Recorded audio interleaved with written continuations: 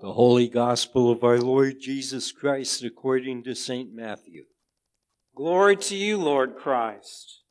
Jesus said, "You have heard that it was said to those of old, 'You shall not murder,' and whoever murders will be liable to judgment. But I say to you that everyone who is angry with his brother will be liable to judgment. Whoever insults his brother will be liable to the council, and whoever says, 'You fool,' will be liable to the hell of fire. So if you are offering your gift at the altar and there remember that your brother has something against you, leave your gift there before the altar and go. First be reconciled to your brother, and then come and offer your gift. Come to terms quickly with your accuser while you're still going with him to court, lest your accuser hand you over to the judge, and the judge to the guard, and you will be put in prison. Truly I say to you, you will never get out until you have paid the last penny. You have heard that it was said, 'You shall not commit adultery.'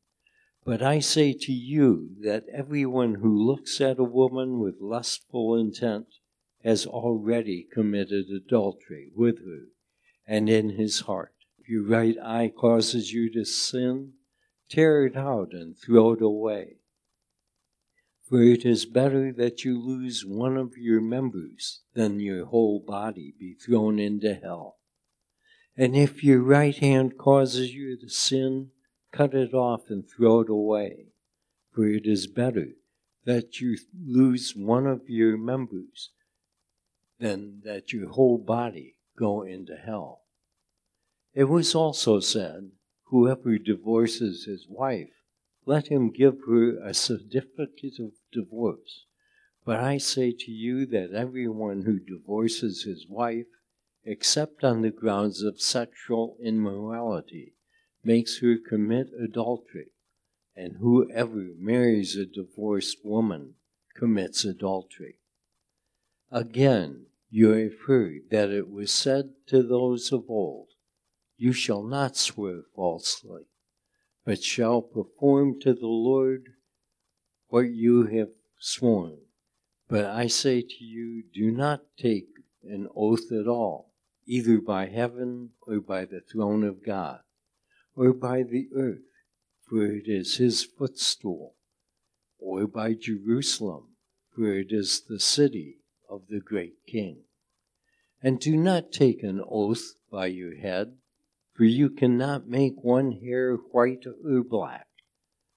Let what you say be simply yes or no. Anything more than this comes from evil." The Gospel of the Lord. Those of you who were here last Sunday recall we jumped into Jesus' Sermon on the Mount, in particular verses 13 through 20, which I included in gray font for you this morning. You'll recall that in that section, Jesus was critiquing the way the scribes and Pharisees, the religious leaders who were in power in his day, the way they had interpreted God's law and intensified God's law. Because the way they did it was they meticulously sought to define the outward behaviors necessary for keeping God's 10 Commandments. In the Pharisees' case, they added a further 613 rules to the law. And as we said, this approach had led to a toxic religious culture within Jerusalem, a culture of pretending or performing. It also meant, though, that the Jews were failing to fulfill their vocation as stewards of God's law, to be salt and light to the world. And yet this was the dominant approach to Judaism in Jesus' day. So this life-sapping religion is part of what Jesus came to remedy. Through him, God instituted a new covenant where any of us who make Jesus the King of our lives can learn the true intent of God's law. How it is meant to be not a burden to us, but a gift, a blessing. and where we can also learn how the intent of God's commands can become more of a reality fulfilled in our lives. That can happen as we come to learn not only what our sin is, that our sin actually begins in our hearts, but also as we learn that only the Lord, not us, is stronger than these sinful desires and temptations in our hearts. And in the long term, beyond any particular episode of temptation, it means allowing the Lord to remake our hearts, to develop in us an inner goodness from which an outer goodness can then spring. So as we move into today's gospel passage, we need to understand that this is what Jesus is up to. As we look at the way Jesus addresses anger, lust, divorce, and though we won't get to it, oaths or truthfulness, he's providing a correct interpretation of what God's law is aimed at accomplishing in our lives, which can allow us to truly become salt and light to the world around, rather than repugnant to the world around. God can then use our lives to cause others to desire the relationship with God we have if we take this approach rather than outward moralism. Now, I've preached on this passage before in 2017 when I did a series on Dallas Willard's interpretation of the Sermon on the Mount. And of course, I spent a week on both anger and lust during my series on the 7 deadly sins in 2018. However, the thing about topics like these, anger and lust, dishonesty, though we won't get to it today, the thing about topics like these is none of us ever has all of these issues aced. So in some sense, none of us can kind of review these too often.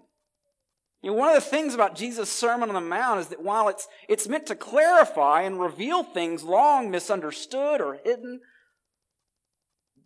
one of the realities is that the odds of readers grasping what Jesus is trying to say are still stacked against us.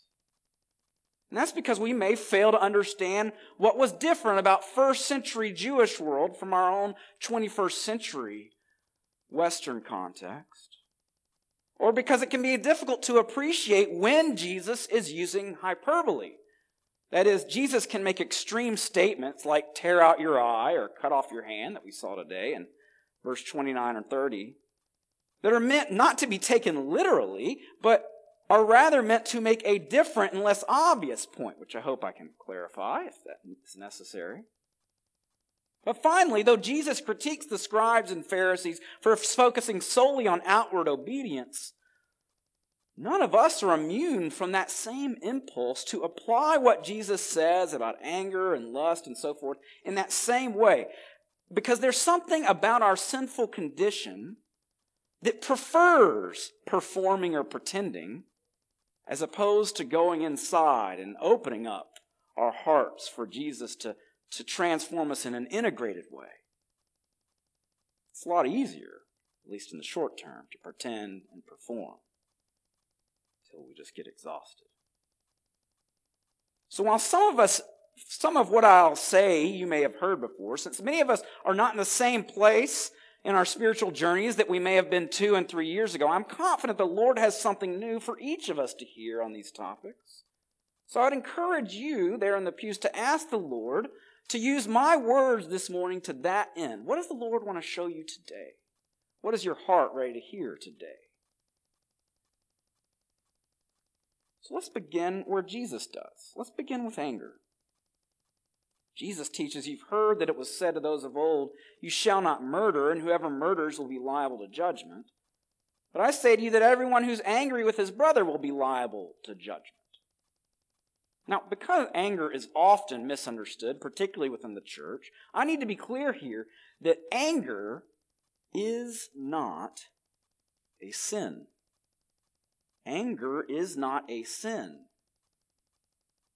Feel free to write that down. In fact, to the contrary, I would contend that anger is a gift. As a God-given emotion, which it is, anger alerts us that there's a problem that needs to be confronted. Right? When we get angry, that's an alert system God has given us that says our boundaries have been violated. Okay? So anger can be quite helpful in that way, necessary. But the trouble with anger is that it is a gift that can easily turn into a curse, become a curse, if we don't deal with it appropriately whenever it arises. And this understanding is consistent with the passage from Ephesians printed in your bulletin, right? In that box where Paul says, be angry and do not sin, right? He's distinguishing. Do not let the sun go down in your anger, right? Deal with it responsibly so you don't give opportunity to the devil. So the thing about anger is, if it's not worked through appropriately whenever it arises, it will simply live on in our hearts, potentially forever. Right? Time actually does nothing to abate anger, despite all the myths about it. It will live on inside of us. We may forget about it consciously, but it will be there. Right? So what do? Well, when anger first arises, we must then decide what to do with it. And there's a variety of responses that may be appropriate. May include sharing with the person who maybe has provoked us to anger how their behavior has affected us, right? As opposed to stuffing it and brooding or resenting them, right? Taking responsibility for our feelings instead of assuming they can read minds, which they can't. Second option could be surrendering our anger to Jesus. In other words, forgiving the person, right? Or confessing our anger to another and seeking wise counsel about how they suggest we might deal with it in a way that won't increase harm, right? These are three potential godly responses to deal with anger when it arises.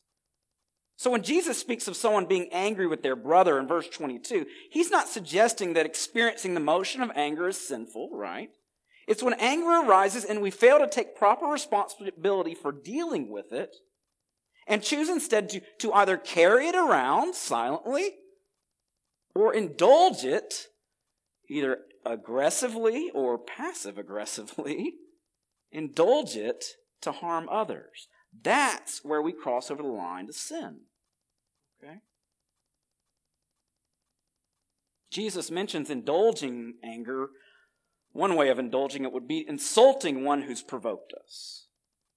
And this is instructive because whenever we use, I've said this before, but whenever we use unkind or filthy language, it's a sign of unresolved anger in our hearts. Right? Willard explains that calling someone a fool in Jesus' day, which Jesus mentions here, that would be like calling someone, forgive my French here, calling someone a stupid bastard today or an effing jerk. Right? You guys have all heard these words, so let's be real. Right? When that comes out of us, it alerts us that we have some anger to deal with. Right? It's someone, I'll just confess, someone who's personally struggled in my life with a mouth, right? I don't excuse it, but when it happens, I try to have compassion toward myself and understand, oh, that's alerting me. There's something I need to go deal with, right? It's part of living in God's grace. I take responsibility if I've directed it towards somebody, but usually it just comes out, right? Oh, there's something wrong. That's an old habit that tells me something's wrong. I'm angry about something. What is that?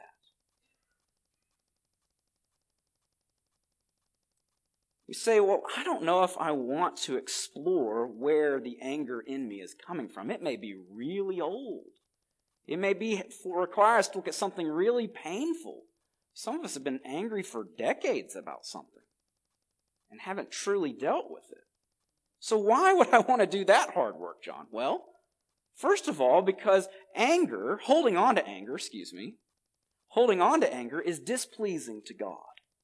In verse 23, Jesus says, if you're offering your gift at the altar and there remember that your brother has something against you, leave your gift there before the altar and go. First be reconciled to your brother and then come and offer your gift. Now, too often, Christians who are looking for law all over the place have misappropriated these verses as a law against receiving communion when we detect that we have unforgiveness. Now, that may be a choice you could make, right? Jesus is absolutely encouraging us to seek reconciliation. But N.T. Wright explains Jesus is also using hyperbole here. Remember, Jesus is giving the Sermon on the Mount out in a rural area of Galilee, perhaps a 3 days walk from the temple in Jerusalem. And yet he's talking to people who, at least at certain points in their year, in their life, would travel to Jerusalem to make a sacrifice, right, in the Jewish system, right? So he's asking them to imagine traveling all that way, buying the animal in the temple courtyard, right? Making their way up to the altar, right, ready to throw it down, and in the presence of God, though, causing them to remember some relationship that's gone wrong, where they have some responsibility to take. So just imagine the absurdity of someone dropping the animal there in the temple courtyard, and then traveling 3 days to make amends, and then 3 days back to make their sacrifice with a clean conscience, right? That's intentionally sort of absurd, right? Nobody would ever want to do that or to have to do that. So instead, Jesus is using this hyperbole to teach people, just live your life in a way such that you don't harbor anger, so that this isn't an issue, right? Don't be in the habit of harboring anger. He's saying God cares about it that much. So we should be motivated to deal with our unresolved anger, first, because it's displeasing to God, but second, because indulging it is toxic to others. We all know this. The thing about lashing out in anger is it just creates more anger. Anger is very procreative in that way. Anger feeds on anger, right? You lash out, then they get more angry, and back and forth, and it escalates. And yet anger is actually a tool that many people use to try to just get things done in this world, right? You ever been across anybody like that or been that way yourself? Particularly if you're dealing with somebody who's been wounded deeply by the anger of others in their past, they will do almost anything to avoid being further traumatized. This is all subconscious, right? Somehow it's easy to kind of subconsciously sniff it out in others too, right? For some, and to use this. It makes such people vulnerable to being manipulated and easy to control with just the threat of someone getting angry with them, right? In fact, such habits and interactions are so well worn in some family relationships, dysfunctional relationships. You can have one person in a family living, frankly, in constant fear, even if it's subconscious, constant fear and terror of a spouse or a parent blowing up at them. And therefore, their whole life becomes kind of organized around keeping that individual pacified and happy. Talk about prison. But followers of Jesus are invited instead to receive his perfect love that casts out fear. It gives us the courage to put in appropriate boundaries and to not be peacekeepers. Jesus doesn't want us to be peacekeepers. He invites us to be peacemakers. It's a bit harder. Well, this leads to the third reason we should work to keep anger from taking up residence in our hearts, and that's because it will lead to negative consequences in our lives, and it's toxic to our souls. Toxic. But first, the consequences in our life. Jesus' illustration in verse 25 gives an example of the negative consequence it can have on our lives. He's just given one example that's relevant to that historical context, right? Saying, come to terms quickly with your accuser while you're going with him to court, lest your accuser hands you over to the judge and the judge of the guard and you be put in prison. You'll never get out till you pay the last penalty.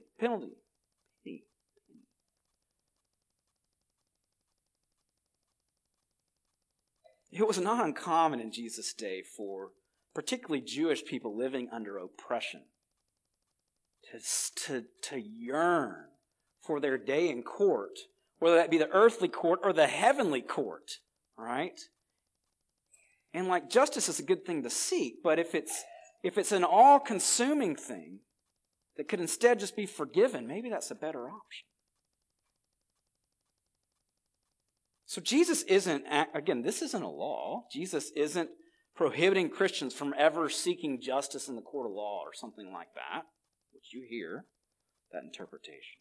Instead, Jesus is just suggesting that becoming consumed with seeking out recourse for injustices that have been done to us, that may not always turn out the way we want.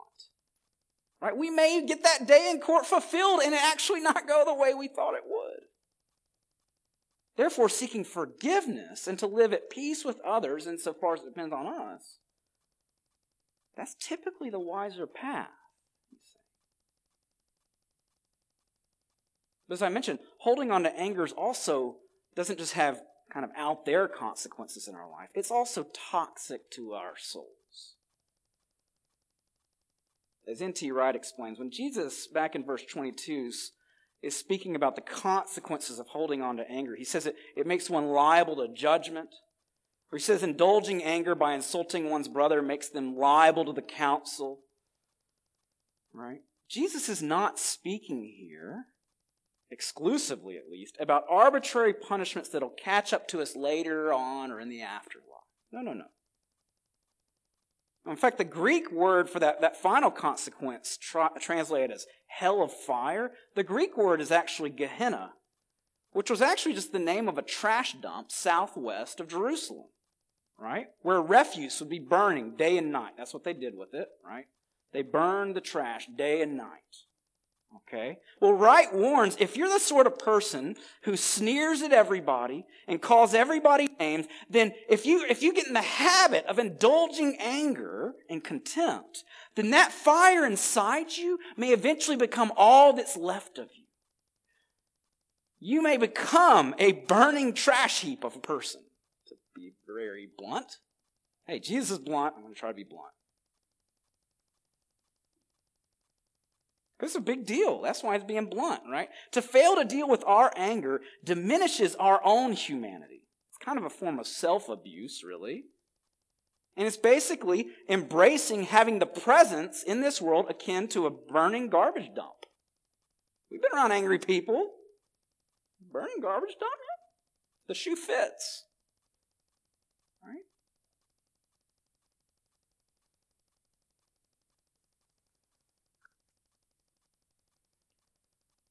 Jesus is offering a way out of even that hell. The boundary guys, Cloud and Townsend, explain that when somebody's become an angry person, it's usually the result of enduring years and years of constant boundary violations. They may have not, again, been conscious of. So the first step out of being such an angry person is seeking help to uncover what those violations are that one's carrying around, right? That time doesn't really do anything for.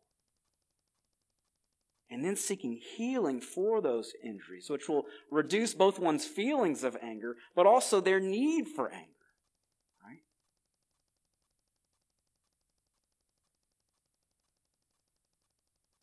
So that's anger. What about lust? Well, like anger, it's important for me to begin by saying that sex is a gift from God. I need to be clear about that, both for relational bonding between husband and wife and for procreation, right? The propagation of human life. Right? So sexual desire or attraction, none of us would be here without it. Hope I'm not breaking any news there. Your parents had that conversation with you, right? Right, so the instinct of sexual attraction or desire is not sinful, right? But similar to anger, sexual desire is a gift that comes with responsibility, right? So it's a gift from God, but we have to kind of steward that gift. And if we don't take that responsibility for it, sexual desire can easily become a curse, right? But Jesus helpfully, I think, explains kind of the line, like when that happens, when sexual attraction becomes the sin of lust, you might call In verse 27, Jesus says, "You have heard that it was said, 'You shall not commit adultery,' but I say to you that everyone who looks at a woman with lustful intent has already committed adultery with her in his heart." And the key word here is intent. You see, it is not the feeling of sexual attraction towards someone other than our spouse that is sin.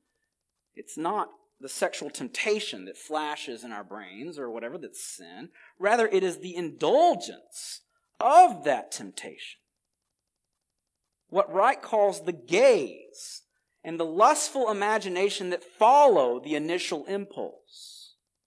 That's what's toxic to us and others. Now, of course, Jesus is not suggesting that only men are susceptible to this. Women are as well.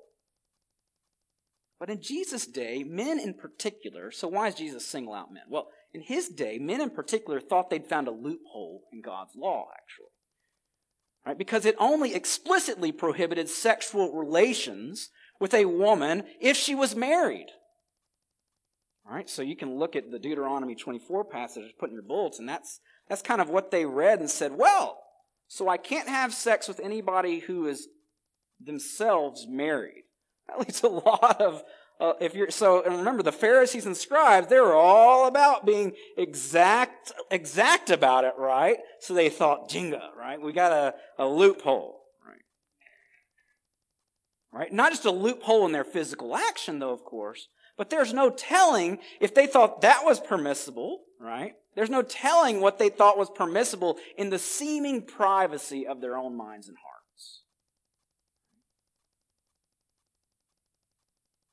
Now, while it could certainly be argued that committing physical adultery with a married person is damaging to more people than if the person's not married, people are still getting damaged.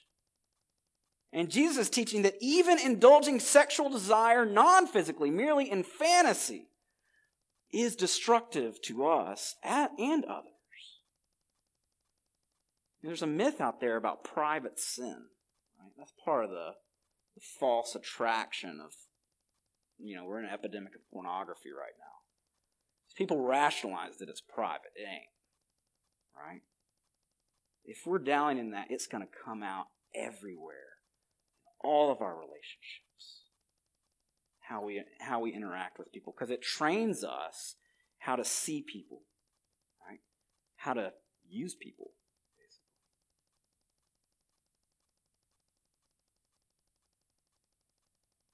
Practice of sexually objectifying others hinders our ability to see their humanity and certainly to love them as Christ does.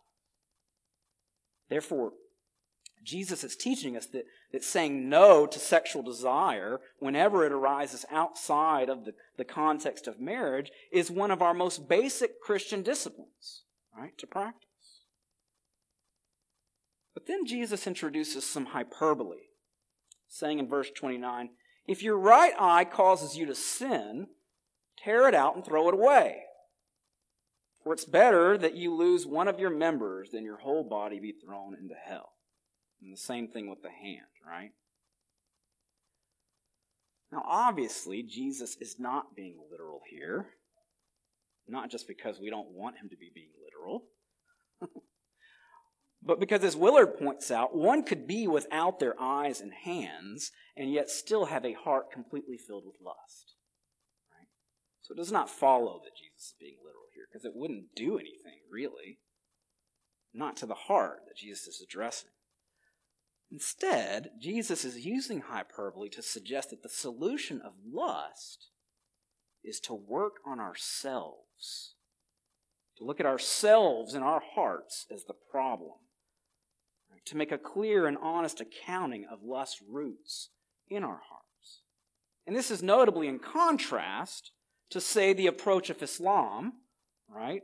In Islam, there are external solutions prescribed for lust, like forcing women to wear hijabs and burqas and jilbabs, and I don't know how to say all this stuff, right?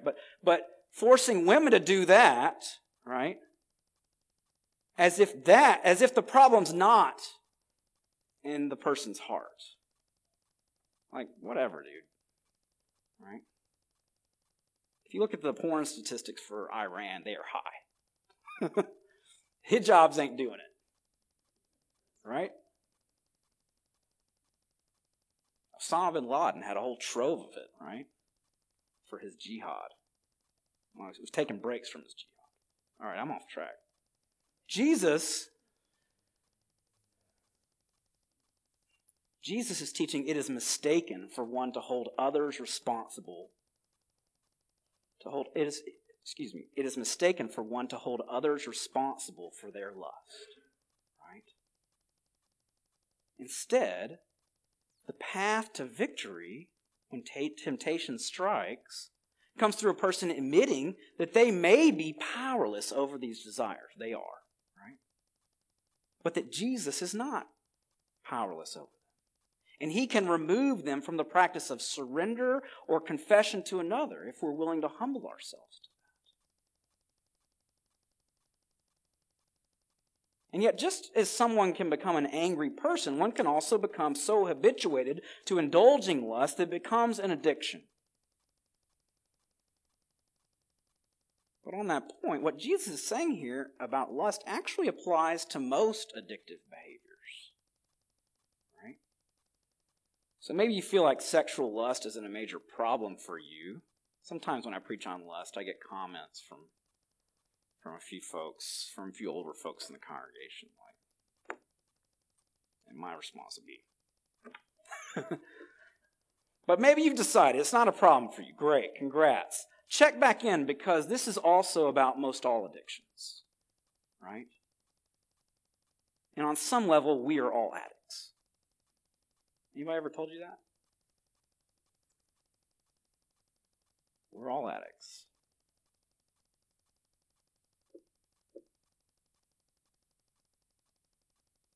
In many addictive behaviors like sex or drug addiction that are more taboo, or alcoholism or food addiction that's less taboo,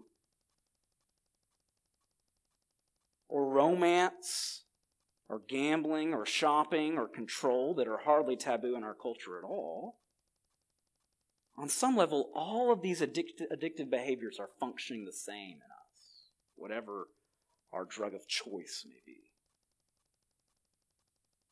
All such addictions are rooted in an obsession of the mind that we are ultimately powerless over, that only Jesus is more powerful than. And that obsession of the mind places unreasonable expectations on whatever the object of our addiction is, right? The substance or the behavior.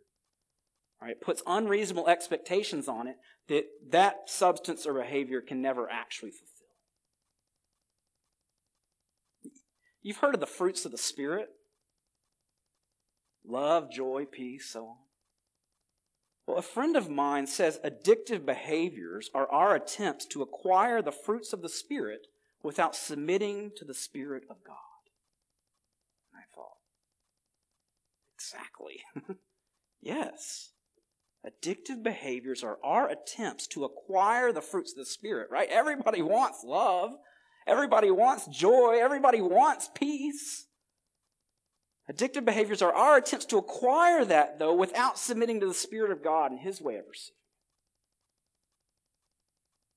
Right? People acquire addictions from trying to love and care for themselves when they haven't been adequately loved themselves. And I say that with the utmost compassion. Right? And again, as an addict, we're all addicts. So I'm not saying that in a pointing the finger kind of way. But to return to the lust subject in particular, it may surprise you that the roots of the pornography epidemic that we're living through right now actually has very little to do with sex. Rather, it stems from the widespread failure of people in our society to learn or be taught how to meet their needs for true relational intimacy through appropriate connections with other human beings. As our culture becomes more and more fragmented and lonely and isolated, you inject the internet into that, and it's a perfect storm. And I'm not justifying it. I'm just saying it makes sense why we're in that epidemic. So when a person's there and they don't really, it's kind of an intimacy disorder, right? We don't really know how to have vulnerable relationships with other people. Instead, they're going to go beyond God's ways, beyond his boundaries, to pursue the feeling of connection, even though it's an illusion. And so one ingredient for God to help us put to death addictions of any sort is often learning to cultivate vulnerable relational connections with other people, which is hard work, hard thing to do, hard thing to learn, hard to find people willing to do that with us, right? Cultivating vulnerable relational connections with other people is an antidote to addictive behavior, along with taking on practices of self-care that are healthy to become more aware of the feelings and needs and that our needs that our behaviors that we have at any given time. Cultivating practices of self-care that get us in touch with what our feelings and needs are. A lot of people walking around don't even know what they're feeling.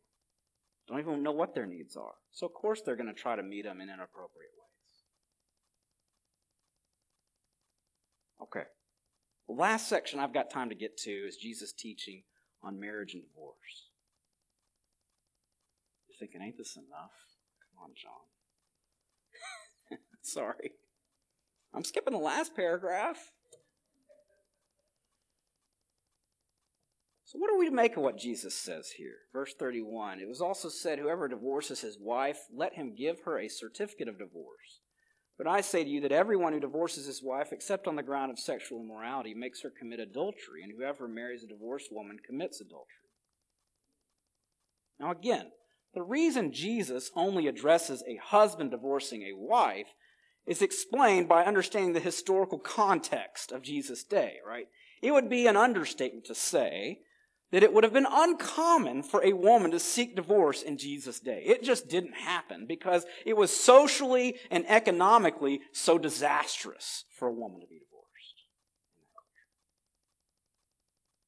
However, it was sadly common for men to divorce their wives for pretty much any little reason or whim they felt like.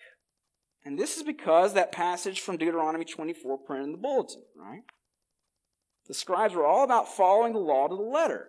But Jesus teaches that even though they were kind of indiscriminately going in the divorce direction, he's trying to teach them this is an inhuman way for somebody to treat their wife. Even if they interpret God's law as like making something technically permissible, Jesus is saying there's a human being here. He's saying you're ignoring the enormous emotional impact divorce has on somebody in any era, in any day. But in that particular day, in that first century Jewish context, you're ignoring the social consequences it has on a woman. Right? In those days, a woman would be left to either prostitute herself, or if she found somebody who would remarry her, she would be treated in that relationship like damaged goods. Basically, it would not be an equitable arrangement. So with verse 32, Jesus is not turning divorce or remarriage into some scarlet letter. Rather, he's acknowledging that in the first century Jewish society, that's what it was. That's how it functioned in the society. He's saying, in society, it's a scarlet letter. So if you just indiscriminately do it, you're not appreciating the consequence it's going to have. So to divorce a woman in that society, Jesus is saying, you better have a darn good reason. So the good news here is that Jesus is coming to the defense of the vulnerable by declaring how devastating, by pointing to the reality of how devastating divorce is. And we can only assume that he grieves with those who have to go through it. But the church mustn't misunderstand Jesus to mean that divorce is an unforgivable sin. And I will just say as a clergy on behalf of the universal church, I am sorry for the way the church has perpetrated that on people. Terrible scripture interpretation to treat divorce as an unforgivable sin. Fact is that while divorce does incredible damage, sometimes divorce is the right thing to do. particularly in response to a spouse with a hardened heart who's producing harm such as physical or emotional abuse, and if separation doesn't remedy it, staying with them would actually dishonor them, right? Just be an emotional or physical pinata for somebody? You think that's what Jesus wants us to do? Absolutely not. And yet in all cases of divorce, one must not fail, or one would be wise not to fail to examine any responsibility they have for how things ended. Even if it pales in comparison to the culpability of the other person, the former spouse, like in the case of an abuse, still, is there 1% of what I did to even get in that situation in the first place of marrying somebody with that kind of character? Or I don't want to be too specific. Come before Jesus and say, is there anything that I need to take responsibility for here so that I don't repeat it in all my relationships thereafter, whether romantic or with family or whatever? Failure to confront the failures and traumas of our past means we're only signing up to re-perpetrate them over and over.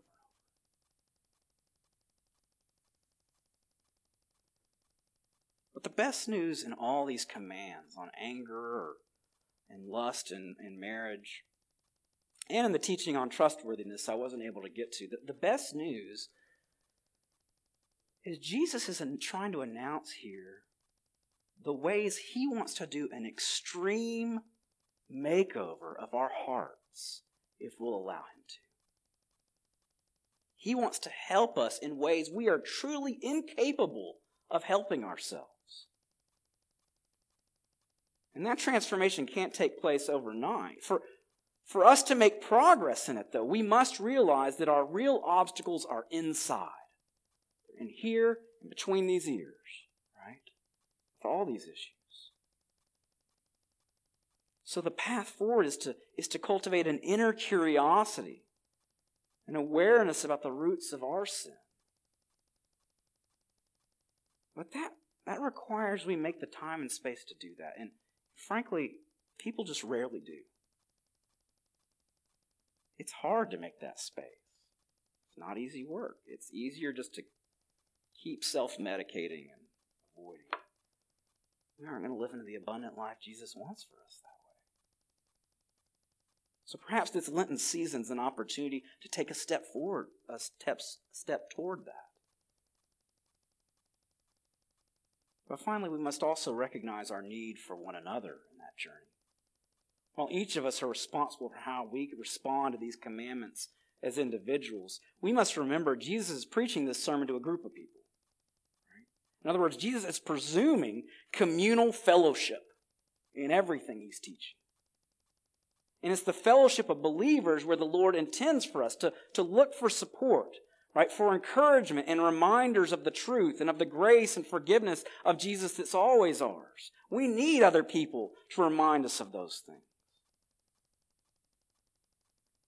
And it's all these elements, our willingness to follow Jesus on this journey, the fruit of an outer morality becoming integrated with a transformed inner life, a humility and self-awareness about how far we still, each of us, have to go, and participating in authentic, vulnerable community. All of that is what will allow Jesus to bless us in such a way that we become salt and light, truly, to others in this world.